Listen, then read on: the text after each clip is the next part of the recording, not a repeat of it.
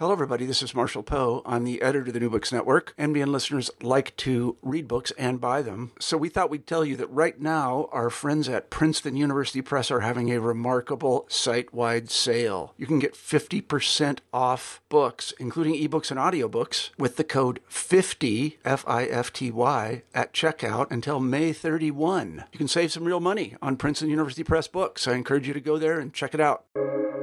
Welcome to the New Books Network.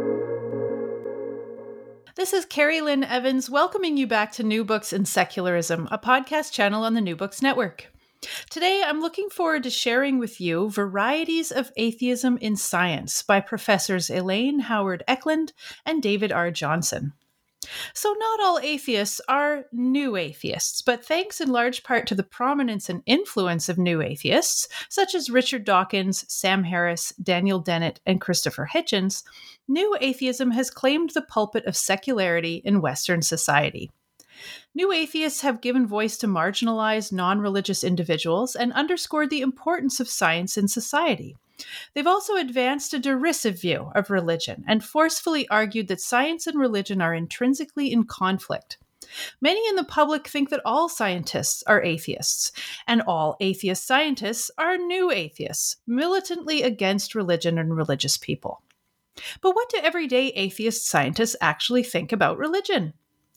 Drawing on a survey of almost 1,300 atheist scientists in the US and the UK, and 81 follow-up in-depth interviews, this book explains the pathways that led to atheism among scientists, the diverse views of religion that they hold, their perspectives on the limits of what science can explain, and their views of meaning and morality. The findings reveal a vast gulf between the rhetoric of new atheism in the public sphere and the reality of atheism in science.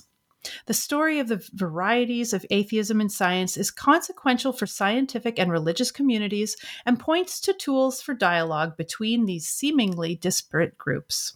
Elaine Howard Ecklund is the Herbert S. Autry Chair in Social Sciences, Professor of Sociology, and Director of the Boniek Institute at Rice University in Houston, Texas.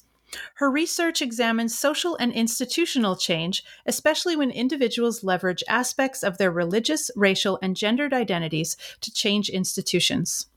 Elaine is the author of 7 books, over 100 research articles, and numerous op-eds. She's received grants and awards from multiple organizations. David R. Johnson is an associate professor of higher education in the Department of Educational Policy Studies at Georgia State University. His research agenda examines how universities are shaped by changes in their institutional environments, especially as it relates to capitalism, religion, and politics. He's previously published in numerous academic journals a book with Johns Hopkins University Press called A Fractured Profession, Commercialism and Conflict in Academic Science, and he's co-authored another book with Elaine Ecklund called Secularity and Science, What Scientists Around the World Actually Think, from Oxford University Press. In fact, they joined me back in July of 2019 to discuss that book, so you can find it in our archives. Elaine and David join me today to talk about their latest book together. Hello, everybody, and welcome back to New Books and Secularism. Elaine and David, thank you so much for being here. Oh, thank you for having us, Carrie. It's great to be back. So let's start with you guys. Tell us a bit about yourselves and how you came to work in your fields. I guess I'll start. I am a sociologist, so I've always been interested in groups and group behaviors, and super interested in how people understand religion and the impact that religion has on society. But this book in particular is a new area for me, so studying non-religion and atheism, and it's just been a really wonderful and wild ride. And for my part, I am also a sociologist, and I came to sociology primarily with an interest in how people derive meaning from the work that they do. And so I started out my earliest work focusing on scientists and looking at them from the perspective of work and organizations. and indirectly came to the study of religion through my postdoc at Rice University with Elaine. And my earliest work was looking at the way that capitalism influences the work of scientists in universities. And so this was kind of an interesting um, progression from my early work in that I was studying the religiosity of scientists and what they think about religion. And then ultimately now focusing on this book, looking at secularity and atheism. Fantastic. So, yeah, I wanted to ask you next about how this particular book came about. Well, Dave and I have talked about this a lot, and I think he may have been the first to suggest this. So we were studying what what scientists think about religion in 8 national contexts. So that's a really big, huge. It's just a huge project where we surveyed, over 40,000 scientists, and I think if you had asked us as scholars who study religion, um, are there many ways of being a religious scientist? We would have said absolutely. There are many different ways of being a religious person. But I think, at least for me, I was really surprised by the data that we were collecting with scientists, in that there were a lot of different ways of being an atheist scientist. And that was just completely surprising to me. And as Dave and I worked on this project together, we started to really talk about it, and we're like, wow, is there enough information there to be a book? So, what do academics do when they're surprised about something? They produce more books about it. So that's what we decided to do, is to write a book. And just because there was so much data there that we had really unexpectedly found. And I love that, when you're in the field, when you're collecting data and something really blows you away, that's surprising, that really challenges your own stereotypes as a researcher. It's really exciting. It is. So I also want to ask you about your methodology, because as you mentioned, this is a project that emerged secondarily to your initial exploration of the relationship between science and religion, which was covered in your first book, or your first book together, I should say. So could you tell us a bit about your experiences talking to scientists that were particularly relevant to how this book project took shape? Well, I would start by just telling you a little bit about the methodology that is the basis of this book.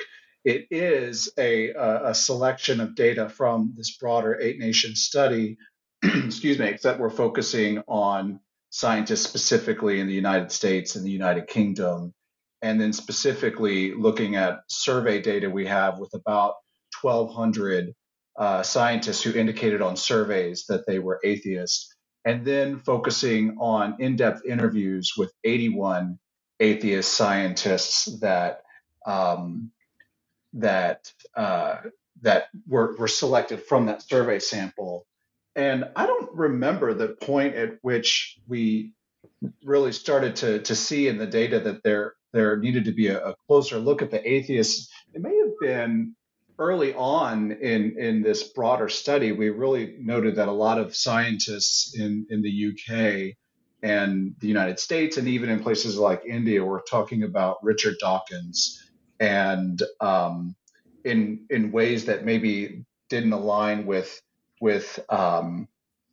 that showed some sort of gap in how they viewed themselves and atheists, and the type of atheist identity in the public that Dawkins seems to enact. And I think that was probably our first foray into the data, to say maybe there's something more going on here with atheists than meets the eye.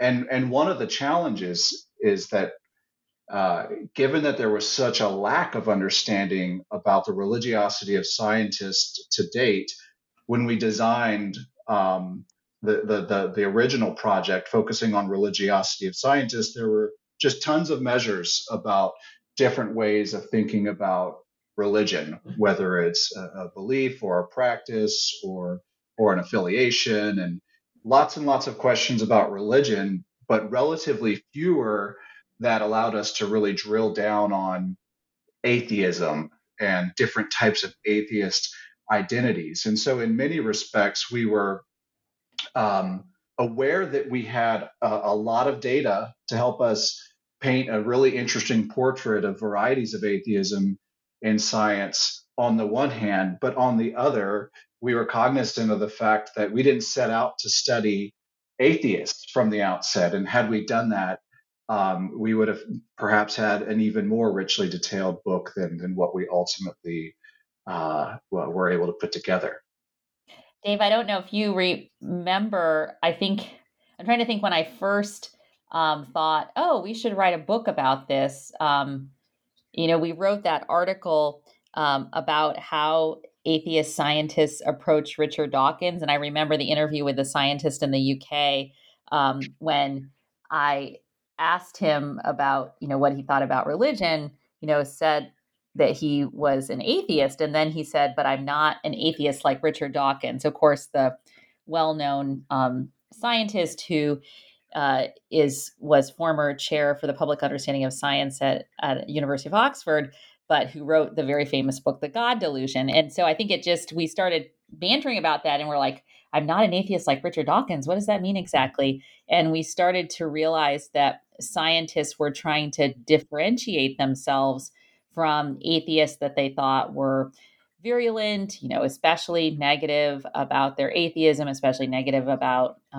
positive about their own atheism, but negative about religious people and their religiosity. And there was this group of scientists who were very, positive about religious people, thought religious people could bring good to the world, and just the scientists were not themselves religious and were atheists, but they weren't necessarily derisive about religious people.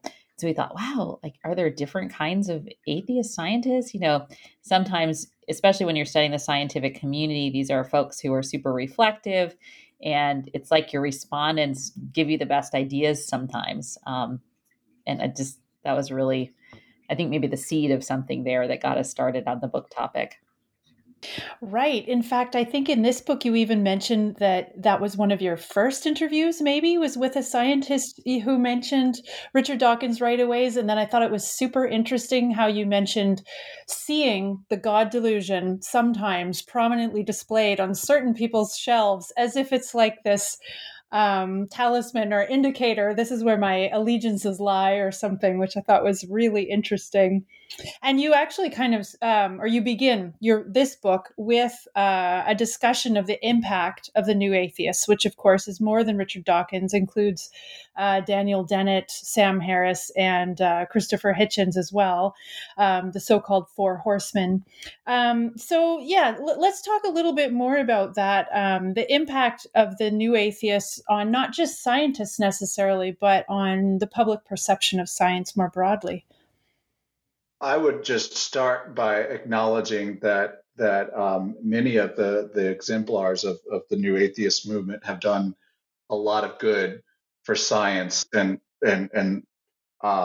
really promoted public interest in science in a way. And so, even though we're engaging with them, it's not so much of a critique as much as a recognition that they're the most vocal exemplars of atheist scientists or atheist academics in the public sphere.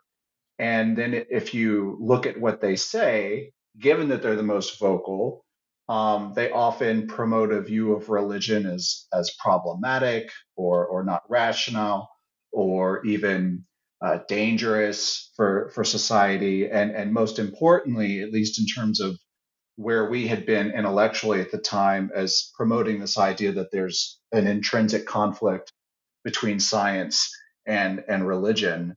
And Elaine has done in some other work with our good friend and colleague Chris Scheidel, survey experiments in which people are asked if they know about Dawkins or if they know about Francis Collins. Thank you, Elaine. Sorry. Yeah.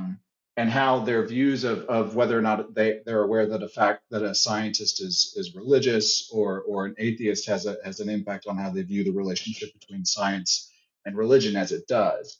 And it does. And so it's I think they're just seen as the characteristic scientist that there is in society. And so when the public in a country like the United States, which is a highly religious public, thinks scientists, they think atheists. And if they think atheist scientists, they think Richard Dawkins, for example. So even though they may not be indicative of atheist scientists, they're certainly the most present. And it's for that reason that we sort of start with them as the book, at the beginning of the book, to say that this tends to be how the public thinks about atheist scientists, but there's more to it than this.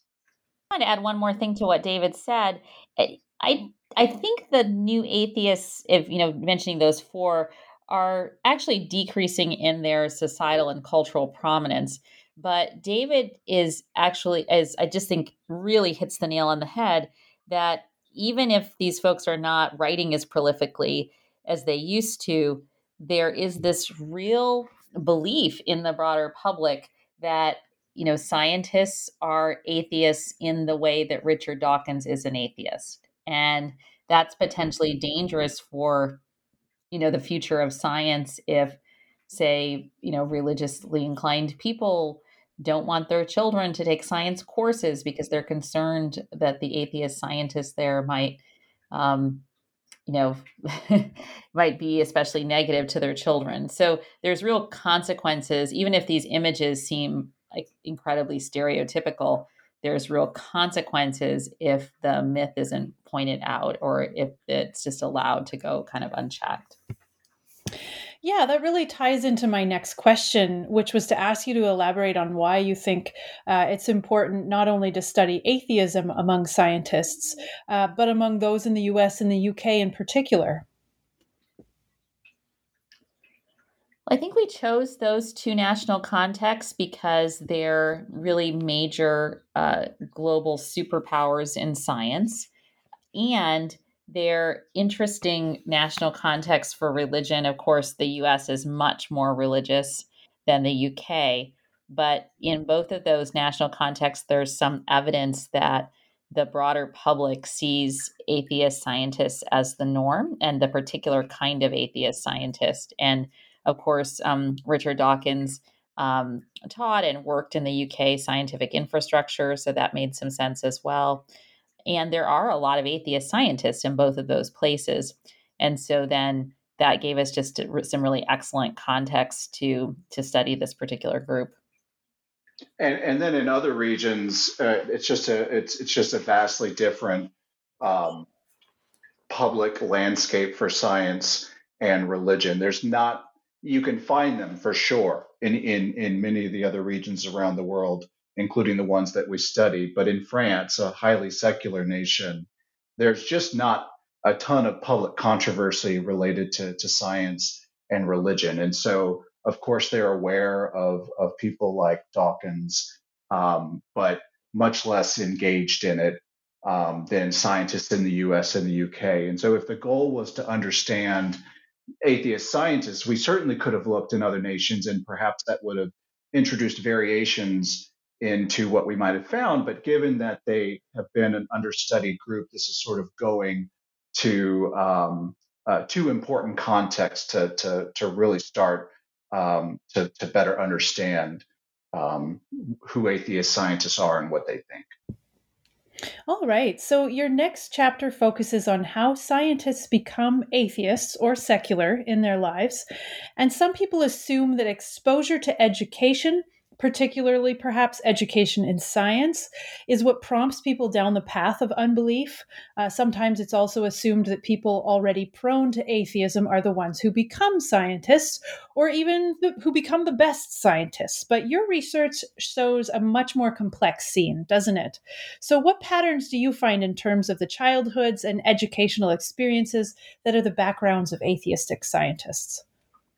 So it is the case that some scientists do transition away from religion because of science. And I would make the distinction here, Carrie, between scientists who are secular or non-religious and scientists who sort of go that extra mile and say that they're committed atheists. And so I think those groups of people are different in kind sometimes as well. But there is a sense where some people do transition away from religion because of science. And that's maybe what people would expect. But we also found other things that sometimes folks have bad experiences with religion altogether.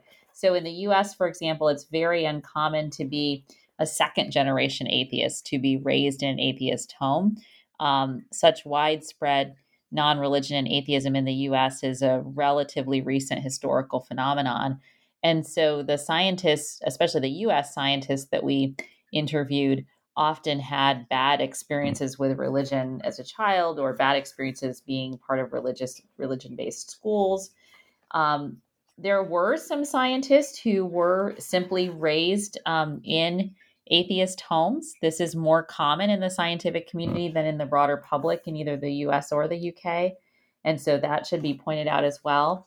So, scientists who said that they were atheists at age 16 and were raised in an atheist home.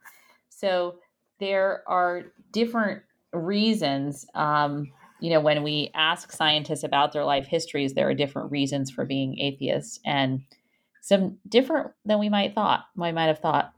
And just to put a sort of broad descriptive brush on it, in our survey that we asked of the scientists, we asked if their scientific knowledge and training had any impact on how religious they are.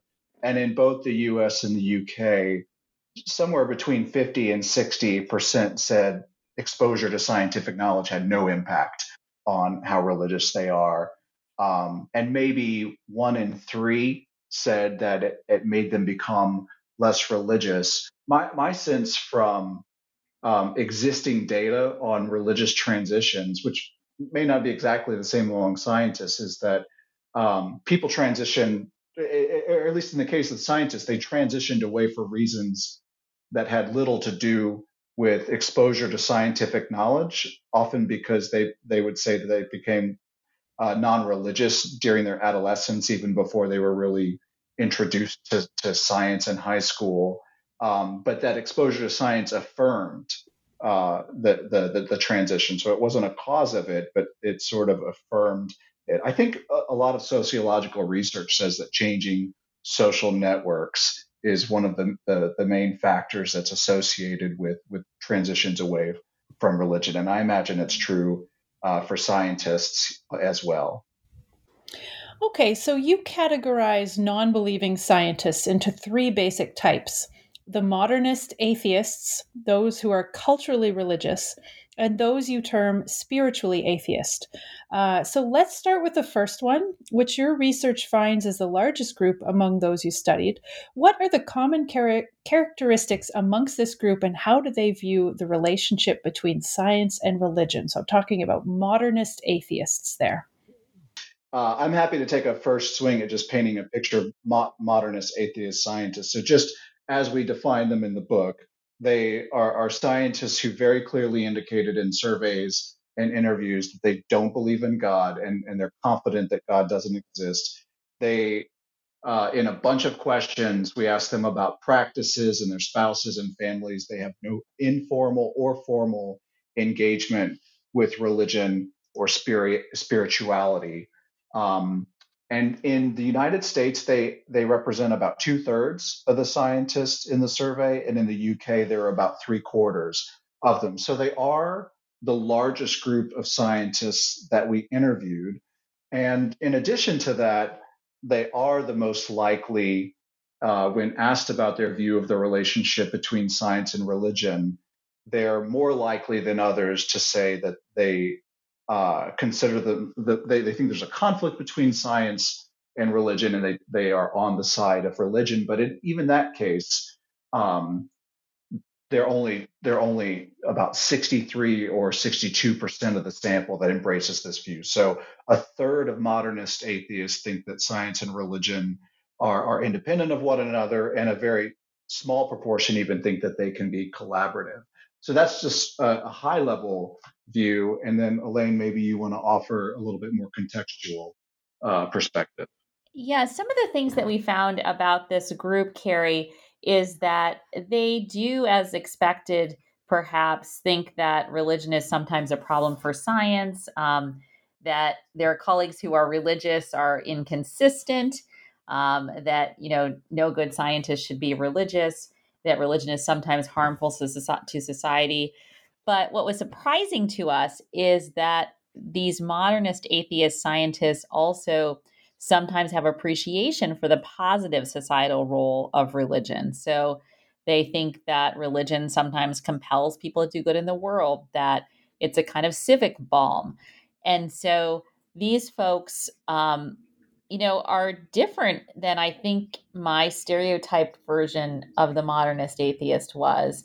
And then lastly, the modernist atheist did talk to us. That's what we called this chapter, I'm Not Like Richard, because as we explained a little bit ago, there was a scientist who said that to us, meaning, of course, I'm not like Richard Dawkins. And there was a lot of effort on the part of modernist atheist scientists to try to create boundaries between themselves and the so-called new atheists. And we didn't even ask them. So it's kind of, it's important to a group of people when they start telling you something before you even asked.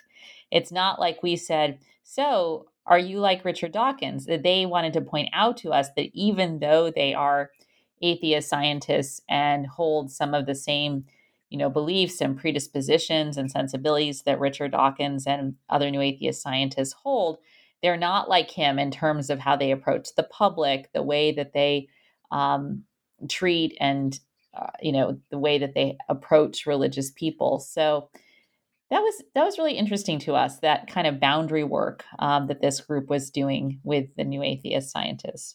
And to be sure, this is the group, if you're looking for a scientist who thinks and acts like Dawkins, they're going to be in this modernist group. But those types of scientists who would mock or be derisive of religion, I would say, are not indicative of most of the modernists that we spoke with. I would say that a lot of the modernists were simply indifferent to religion, that it simply wasn't something that they were concerned about or angry about.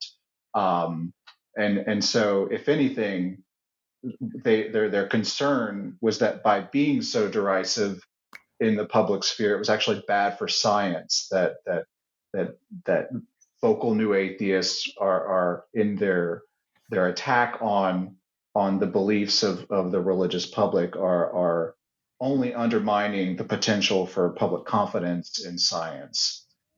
So it is indeed a really interesting group. Yeah, it's an interesting study, the reaction to Dawkins just in itself. It's an interesting thing to think about. But next, you look at the culturally religious scientists. So these are the people whom you describe as having various social ties to religious institutions and communities, either through marriage and family, church attendance, and even sending their children to religious schools, despite expressing essentially atheistic views. So this is a bit of a head scratcher.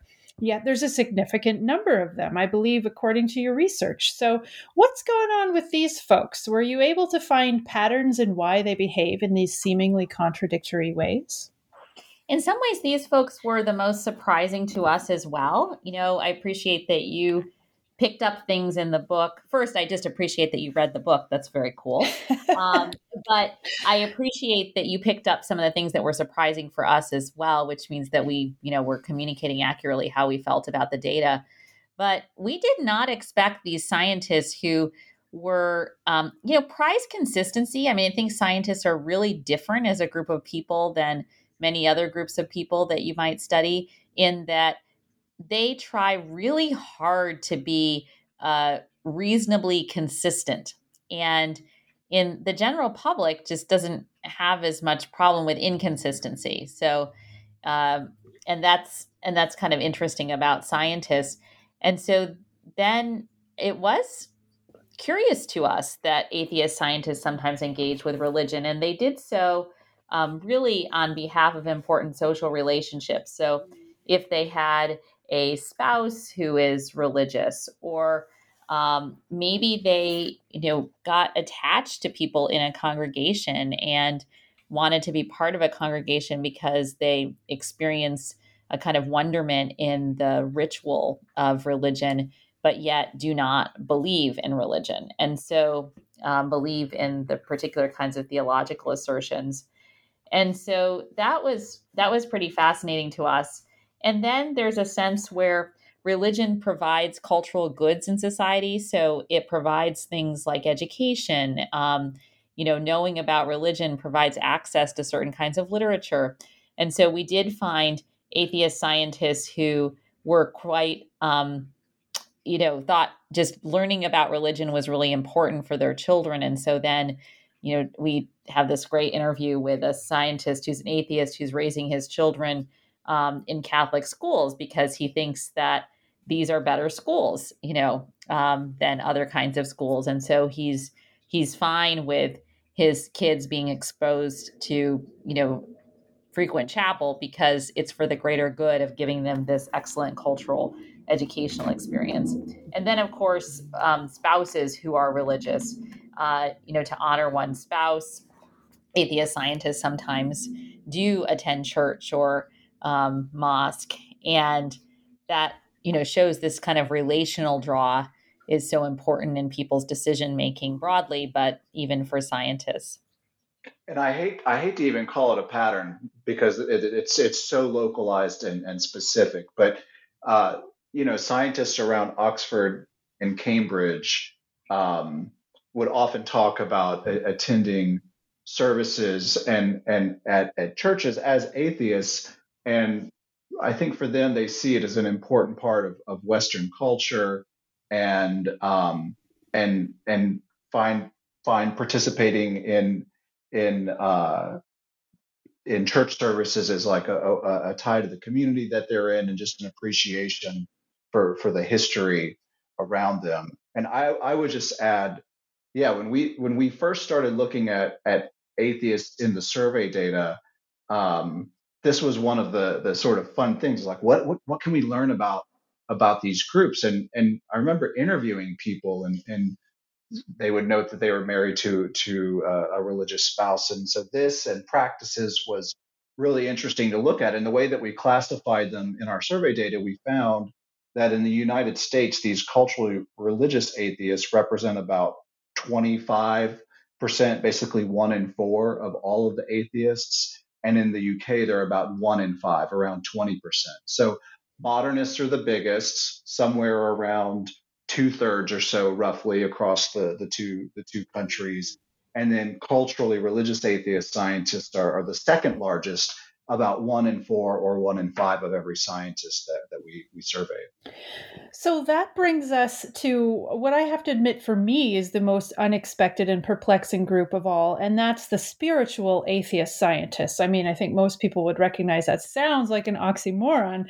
So, setting aside for a moment the fact that they're scientists, just this seemingly contradictory notion of being a spiritual atheist is difficult enough. However, I have to admit that in the last couple of years of doing this podcast, this is an idea I've come across a few times now. And so, yeah, I'm interested to hear your take on this phenomenon through the lens of these particular scientists. What is the intellectual position, and how do these scientists explain it? Scientists reflect on this a lot themselves because you probably, since you're a student of religion and non-religion, Carrie, you're aware that the spiritual but not religious group of people in the United States is growing larger over time. And so these are folks in the US, at least, who sometimes pick and choose from different types of religious traditions. They have a kind of what we call as scholars like a sociosyncratic religious adaptation. They're going to be a little bit Buddhist, a little bit Christian, a little bit Muslim, and pick things from traditions that work for them and create their own unique religious tradition or sets of traditions. Scientists are often cynical of that way of being. They, as I said before, prize a kind of intense consistency and reflection. Not that people in the general public don't reflect, that's not true at all. But scientists prize rationality higher than most everyday people, understandably so, because of their scientific work. And so they are trying to create a sense of spirituality that's consistent with their identity as scientists, that's reasonable. And these atheist scientists who are spiritual see a sense of awe and way of being that's outside of themselves that they call spiritual. And they see that as consistent and also different in kind than the sort of spiritual but not religious sensibility of the general public. And if you're suspicious of this, you have good company, because we have had a lot of trouble getting this material published. I mean, I published a little piece with the sociologist Elizabeth Long more than a decade ago now on spirituality in the scientific community, and we just started to notice this spiritual atheist group then, and reviewers to our research were really negative about it. They thought the sociological reviewers thought scientists who are spiritual atheists are inconsistent. And I'm like, we're not, our role here as scholars is not to judge people. We're here to capture what they're thinking about things. And so we did finally get that piece published, but we met some of these same critiques of the book when we started talking about spiritual atheism for this particular book as well. I'm kind of rambling, but I feel very passionate about this particular topic because I just think, it's probably most changed the way I view the scientific community to have experienced this group of scientists who see themselves as both atheists and as intensely spiritual. Yeah, a couple things I would add to that. And one of them, first, one of the things we do emphasize in the book is that often their sense of spirituality is through their scientific work, that is a basis for something that they would characterize as spiritual in some sense. The other thing which we didn't explore in the book that I was just thinking about as Elaine was talking is how there's just really limited rhetoric for what spirituality among scientists in particular entails, and it's largely because there's no group basis for this. I don't know that we met a scientist who participates in the atheist churches that our good friend and sociologist Jackie Frost studies, but it's a lot easier to describe and have a rhetoric for something like spirituality if there's a group basis for it. And I think for many scientists, it's something personal that they experience through their work or through their connections to humanity or nature. So it is a really fascinating group. It's the smallest group in our survey. They're about 5 or 6% of the sample in the US and the UK. And one of the things that's most notable about them is they're the least likely to think that there's a conflict between science and religion. And overwhelmingly, they think that they refer to different aspects of reality. That is so interesting, especially that you say you got pushback on publishing, which just is shocking to me, because you'd think if you'd uncovered something that was so unusual, such an interesting phenomenon, you'd think that would make it seem even more important to explore and publish about. In other sectors, I've encountered the term post-secular reenchantment to indicate an interest in for folks who are atheists but are not interested in giving up that sense of enchantment with the world. And that's really what this seems to be to me. But in my attempts to track down a lot of literature about this, I haven't found much. And so I wonder if it's happening on both sides of the book. Like, on the one hand, you don't have many people researching it and writing about it, and maybe there's pushback in the publishing side as well, which might be having a significant contribution to that lacuna. So that is really interesting.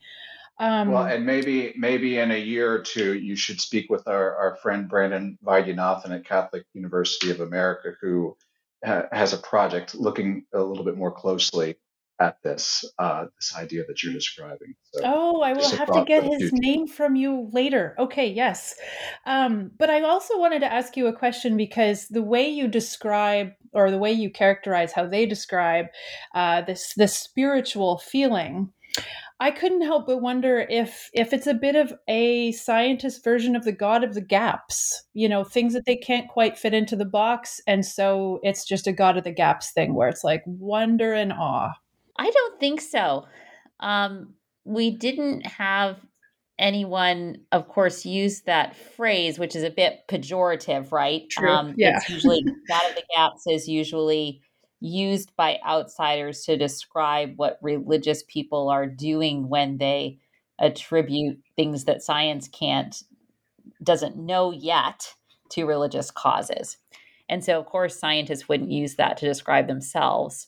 But I don't think that that's what they're doing. I think they're trying to say that there are aspects of reality that are outside of science. And so they affirm something, some way of knowing that's different than science, yet not inconsistent with science, and that has consequences. So in other research, we show that scientists who see themselves who are as spiritual also see themselves as more friendly towards caring for their students well, or more likely to spend more time with their students, more likely to volunteer. So they see themselves as having different practices potentially than atheist scientists, the sort of what they think of as the everyday atheist scientists. So these spiritual atheist scientists are, to some extent, and again, we shouldn't overstate our data here, but to some extent are setting boundaries between themselves and other kinds of scientists. Okay. All right. Well, that's interesting. So in terms of these what are the spiritual practices that these atheist scientists engage in, or how do they experience or practice their spirituality? Well, I do think a type of moral engagement is a sort of practice. Again, I don't want to say that modernist atheist scientists are not moral. That's not what I'm saying at all. The kind of data that we collect does not give us the ability to judge whether or not people are moral in reality, right? What we can figure out, though, is how people talk about their lives and how they make meaning in their lives in their own terms. And spiritual atheist scientists do see themselves as having a kind of, conviction to make the world and their communities better places, and that this has kind of very real everyday implications of how they treat others and causes them to reflect on that. As David said, there is a sense, and as our colleague Brandon Vajanathan has a big study right now on beauty and awe in work, and there is a sense where spirituality is found through scientific work, and so it may be a kind of reorienting to how one does scientific work, that there's something in the doing of scientific work that puts off a kind of awe that cannot be explained by science itself. It's something that maybe comes from science, but is different in kind or can't be fully discovered through just the scientific method. There is a sense, too, among these atheist scientists that they're trying to make themselves into better people. So they talk to us about, engaging in practices that help them feel happier and more peaceful, that they regularly meditate, things like that. So, yeah. And I would argue that there's a big chunk of spiritual scientists who aren't intentionally engaging in practices that they would characterize as spiritual, but yet they have experiences that they might view in that way, or they have spiritual feelings. But I think many, if you ask them what spiritual practices they are engaged in, they would scoff at the idea. But if you ask them about experiences, they would be that they would characterize as spiritual. I think that they would certainly be able to describe moments and instances like that. I don't want to paint a picture of the entire group, but just a sense I have from sitting down with individuals of this type. Yeah, no, that's exactly right. That there's not, there may not be that kind of intentionality to define what constitutes spirituality that there, say, is among religious scientists to define what constitutes religion. That's wise. Yeah, that's right, Dave. It's almost like a passive spirituality as opposed to an active spirituality. Under certain conditions and for certain ones of the scientists, yes. Okay. So your next chapter asks a super interesting set of questions, basically trying to get at understanding the epistemology of scientists. So questions along the lines of how atheist scientists define science, how they distinguish and demarcate science and religion as respective ways of knowing, if they feel the scientific method is sacred, which I thought was a really interesting question, and fascinating questions like that. So there's a lot to unpack here.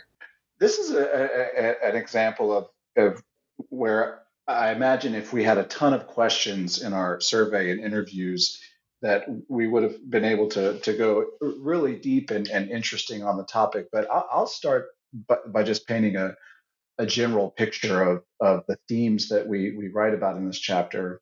And the first thing I noticed that most of the scientists that we spoke with, and these data come exclusively from the interviews that we did, seem to exercise a pretty general form of scientism. This idea that the only legitimate domain of truth is that which stems from natural scientific knowledge. And so, from this perspective, somebody embracing this view would say that religion and philosophy and other domains could ultimately be explained by science. That's a sort of general pattern that I think is how it comes up in the data with many of the scientists. There's a second one that we refer to as epistemic scientism, and basically this is the idea that if science can't grasp something, it's not a part of reality. And it's one of my favorite quotes in the book. It's not from a scientist himself, but it's from Carl Sagan, who basically, says, I'm a collection of water and organic molecules called Carl Sagan. And this is the idea that, we're just these molecular machines, and that there's nothing that's outside of science. And again, I think that if we had a lot of questions about scientism or the limits of science, it would have been really fascinating to focus just on something like this. And of course, the scientists, when they do talk about limits, they're basically two types. One is that it's a matter of tools, so that we're limited by technology. And there's a lot of modernist scientists who place a lot of stock in this view that ultimately we'll know more and more about the world as technology gets better. And then there's a contingent of scientists who say that humans are the limits. And basically, this is the idea that the world's simply too complex for us to understand. There's a scientist who's talking about ocean currents, and that there's just too much noise, too much detail to ever have an accurate explanation of it. And the broad takeaway I have from when they talk about what are the limits of science, and saying that it's either technological or the limits of human cognition, is the sort of implied refrain is that the method itself is infallible, and that technology and humans are the limits, but not science itself. Right. Yeah. So there is a sense. I mean, I don't want to use worship is too strong a word, and I don't think scientists themselves see themselves as worshiping science. I want to be really careful. But the problem, I really want to highlight what David said. The problem is not science. So science has a kind of infallibility, even though it's highly changeable. So we have a subheading in this chapter called Science is Changeable. And scientists did say that science can change as more evidence comes into play, but science itself is not fallible. And that's super fascinating. That is an assumption almost of the atheist scientists. Right. I should have been more careful with my words. The method or the process of science is infallible, but knowledge, every scientist would recognize, is constantly changing. And then that science is defined as different from religion. So even when we were asking just plain questions about science and what science is and how they understand it, that they still want to explain what science is by explaining that it's not religion. So that religion is used as a kind of boundary with science. So they're doing boundary making with religion and explaining science. So something that occurred to me, you guys, or David in particular, you referred to this split view of the limits to knowledge being either coming from the tools of science or coming from inherent human limitations. And I noticed that for me, it just recalled the religious notion that the reason we can't comprehend God or the perfect plan or whatever is because of this limitation of human comprehension. There's something about that just smacks of religious belief. Did that come up at all in this notion of like, are the scientists putting these epistemic concepts in terms that echo religious belief at all? I think that's true some of the time. I mean, it sounds like it. As a sociologist who's interviewed, with my team, literally thousands of religious people, there is a sense of this infallibility of knowledge making of science that is narrated similar to how intensely religious people narrate religion. That, it's just that I don't have the right tools to understand God, or it's just that I don't, we're limited, and as humans know more, then we'll understand more of God. So there's this, they narrate similarly.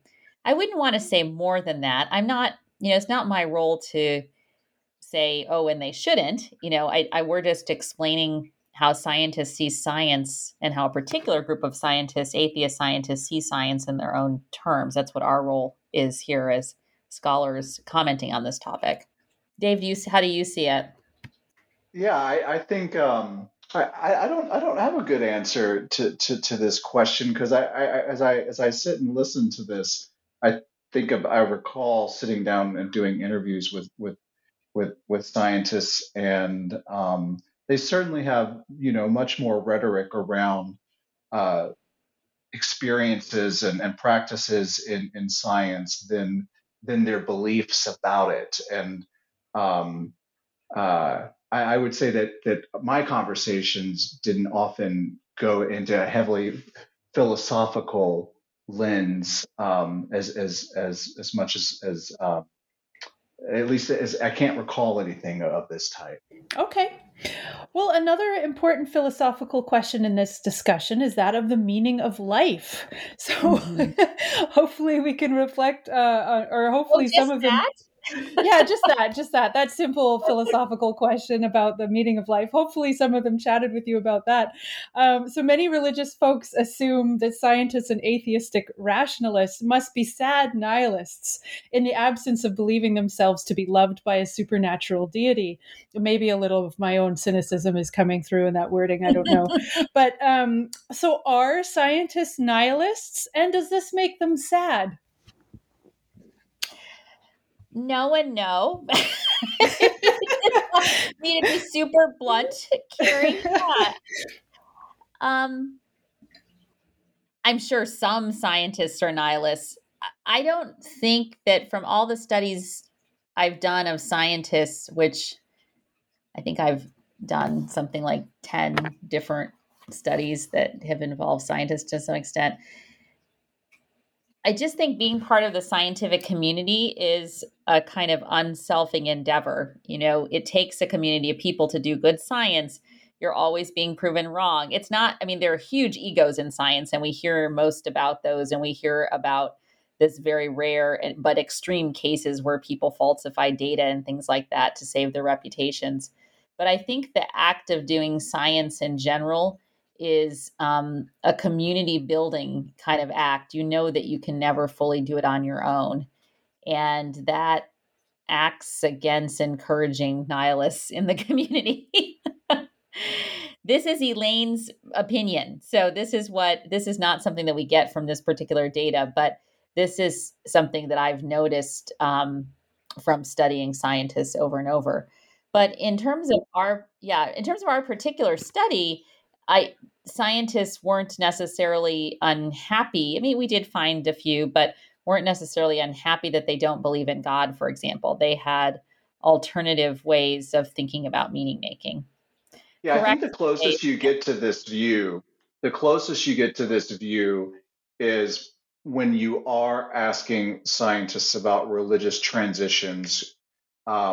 There were some who, in earlier moments in their life, they they may have associated um, depression with a lack of meaning or purpose in their life, or found it difficult to shift from some idea that there is some broader meaning in the world to sort of externally impose. I don't think that any of the scientists that we interviewed would say that there's, who are atheists anyway, um, would say that there's some fundamental meaning to life, and that would make them uh, sad nihilists. They might say it's not a comfortable view that, we're molecular machines with no fundamental meaning, but that doesn't mean that there's not some meaning that's self-created.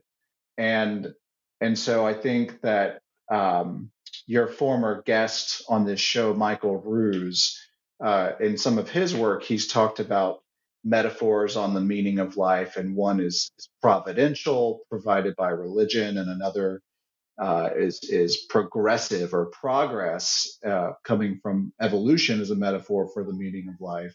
And in many respects, it's their work. Science is the basis. This progressive, this idea that through their work, through their community, they're going to make some sort of contribution to the common good, or building on something for the future. Um, I think there's a strong rhetoric of meaning that's tied to their work, and I would also hazard to guess, even though we didn't focus on it in interviews, that in their personal lives, their family lives, and their relationships, that those are also bases of meaning. Um, so I think they can at one time say I'm a molecular machine with no fundamental meaning, and there's no fundamental meaning of life on the one hand, and at the other hand say, through my work, through my relationships, that's where meaning comes from. It's just not something that exists apart from everybody. It's something that you create. And there's also a sense that in the broader public that atheist scientists have this kind of intense certainty about their atheism, and sometimes they don't. And again, we'll cite our colleague, sociologist Jackie Frost, who's studied the ways that atheists in the broader public articulate meaning and purpose. And sometimes atheists have this sense of just finding peace in the uncertainty of life, and that's a kind of meaning making endeavor. And then the other thing that I wanted to say is that atheist scientists sometimes just don't think questions of meaning are important questions to be asking at all, and they just reject them. And so this is not something they want to engage with, and that is a way of living as well, and a way of dealing with the question of meaning. Yes, and it doesn't necessarily make anybody sad. So the $1 million question, for most Christian folks anyways, after the meaning of life question, is how atheists establish their morality. So it seems very reasonable to put this question to atheist scientists. What do they think of this question? Yeah. I don't know that we're able to characterize how they establish their morality. Off the top of my head, maybe Elaine has a more concrete sense than I do. What I can say, as it relates specifically to the word morality, is that we did have some measures in our survey tied to these sort of commonly studied moral values that sociologists and social psychologists have looked at. And basically, we find there's no differences between non-religious and religious scientists in terms of how moral they are or not. And there's this idea in some subsets of the public that how can you be moral if you're not religious? And I think there's just tons and tons of research that proves that that's just not a very solid idea. And our data affirm that as well. There's no differences in the morality, at least in the two or three values that we were looking at. Elaine, do you have thoughts on how they establish their morality? Sometimes they are reflecting more on what it means to be moral because they're responding to that sense in the broader public that people can't be moral without religion. So they want to show it's another kind of boundary work that's going on. They want to show, wow, I'm definitely morally reflective, even though I don't have religion. So, um, and things like disbelieving and being good to people, and the pointing out of inconsistency among certain groups of Christians who these atheist scientists think are not prizing being good to people sometimes. And so sometimes there's more need among atheists broadly, and among our atheist scientists in particular, to reflect more on what it means to be moral without religion so as to dispel certain kinds of stereotypes. All right. So your last chapter is subtitled Why Religious Believers Should Give Atheist Scientists a Chance, and it expresses some key findings from your research that you wish to communicate to the public, especially the religious public, about scientists. So as you say, science unfortunately has a marketing problem, which is a conclusion many have pointed to, but your research has given you some different ideas for effectively tackling that problem. So what are those? Well, one is just pointing out the reality of atheists and science, and that they're not all like the new atheists. They're not always anti religious. And many, we've said this before, but many, in fact, do think that the way that the new atheists approach the public is problematic. Again, with David, I want to point out that, I think that new atheists have done much for the cause of public science, but in their commentary on religion and religious people, they have unnecessarily sometimes alienated a whole group of people, i.e., religious people who might want to go into science. And the things that we've pointed out about atheist scientists from our data show that atheist scientists are not necessarily as negative towards religious people as the new atheists might lead us to believe. And I think that's important to point out those kind of stereotypes. And that's one of the things that, the best public effect of doing research is that to just translate it and to help, to use research to break down stereotypes that groups have about one another. And religious people do have stereotypes about the scientific community. And so I hope our research has broken down some of those. Yeah, I think one of the things that some of our colleagues at the AAAS have pointed out when they're talking about science communication is that when you're talking, at least in the United States, when you're talking to the public, you're effectively talking to the religious public because the United States is such a highly religious country. And so if you want to promote public understanding of science, if you want to attract um, women and minorities to science, these are groups that tend to be more likely to be religious than white men. Um, there's no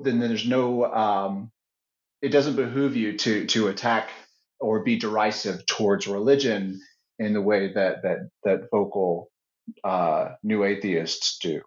And so what are the big takeaways that we would hope that religious individuals would learn about scientists? As Elaine said, that scientists are um, more religious overall. From our broader research that we've done, there's more religious scientists than most people typically think.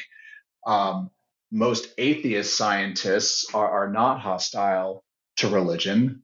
Most scientists don't think that there's a conflict between science and religion, and I think that if these there needs to be more effort placed in creating connections between scientific and religious communities, if we do want to promote public understanding of science and have a diverse workforce.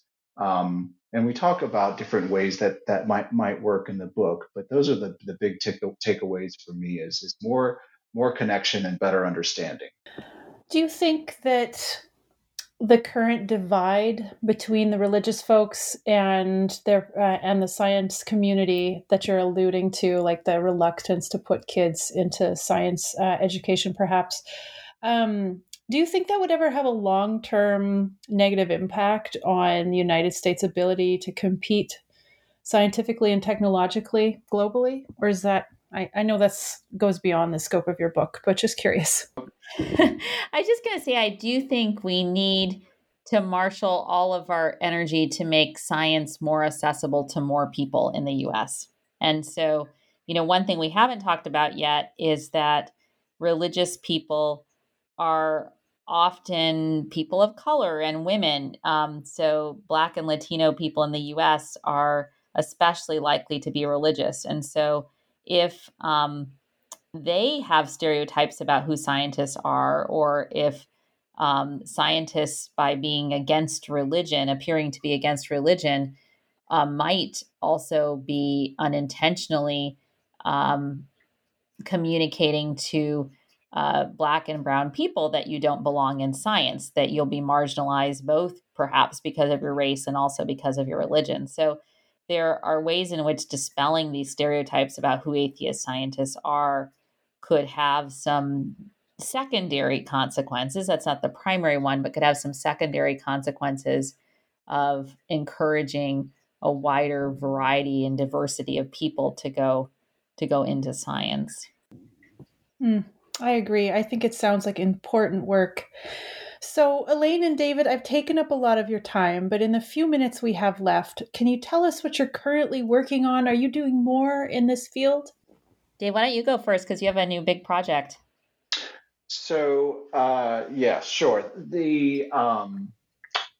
After wrapping up this book with Elaine, I embarked on. I've had a long-standing interest in science policy, and it started actually through this work that we were. These projects like this take so much time to collect data and analyze that. In the midst of doing that, we started looking what other data is out there on science and religion that we can look at. And one of the things that was happening in the States at the time was efforts to allow creationism to be taught alongside or in the place of evolution in schools. And Elaine and I and our friend Chris Scheidel published a paper that was looking at this curricular reform effort that was happening in state legislatures.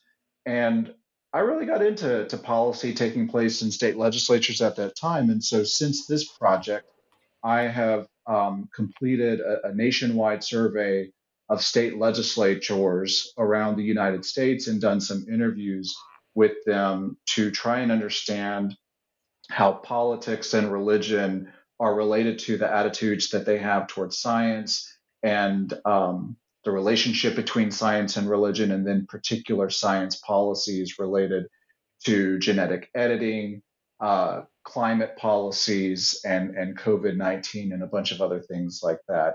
And that's a really exciting project, and that's been my main focus in the last several months. I was just going to say, David's doing really great work, and understanding how these things happen at the level of legislature is just extraordinarily important. It's an understudied institution. Yeah, I have a small project looking at how people use science and religion when dealing with their bodies and bodily issues. So things like the so-called beginning of life technologies, human reproductive genetic testing. How do people think about the relationship of both religion and science to mental illness and mental health? How do we think about the two as related to aging and then to death and dying?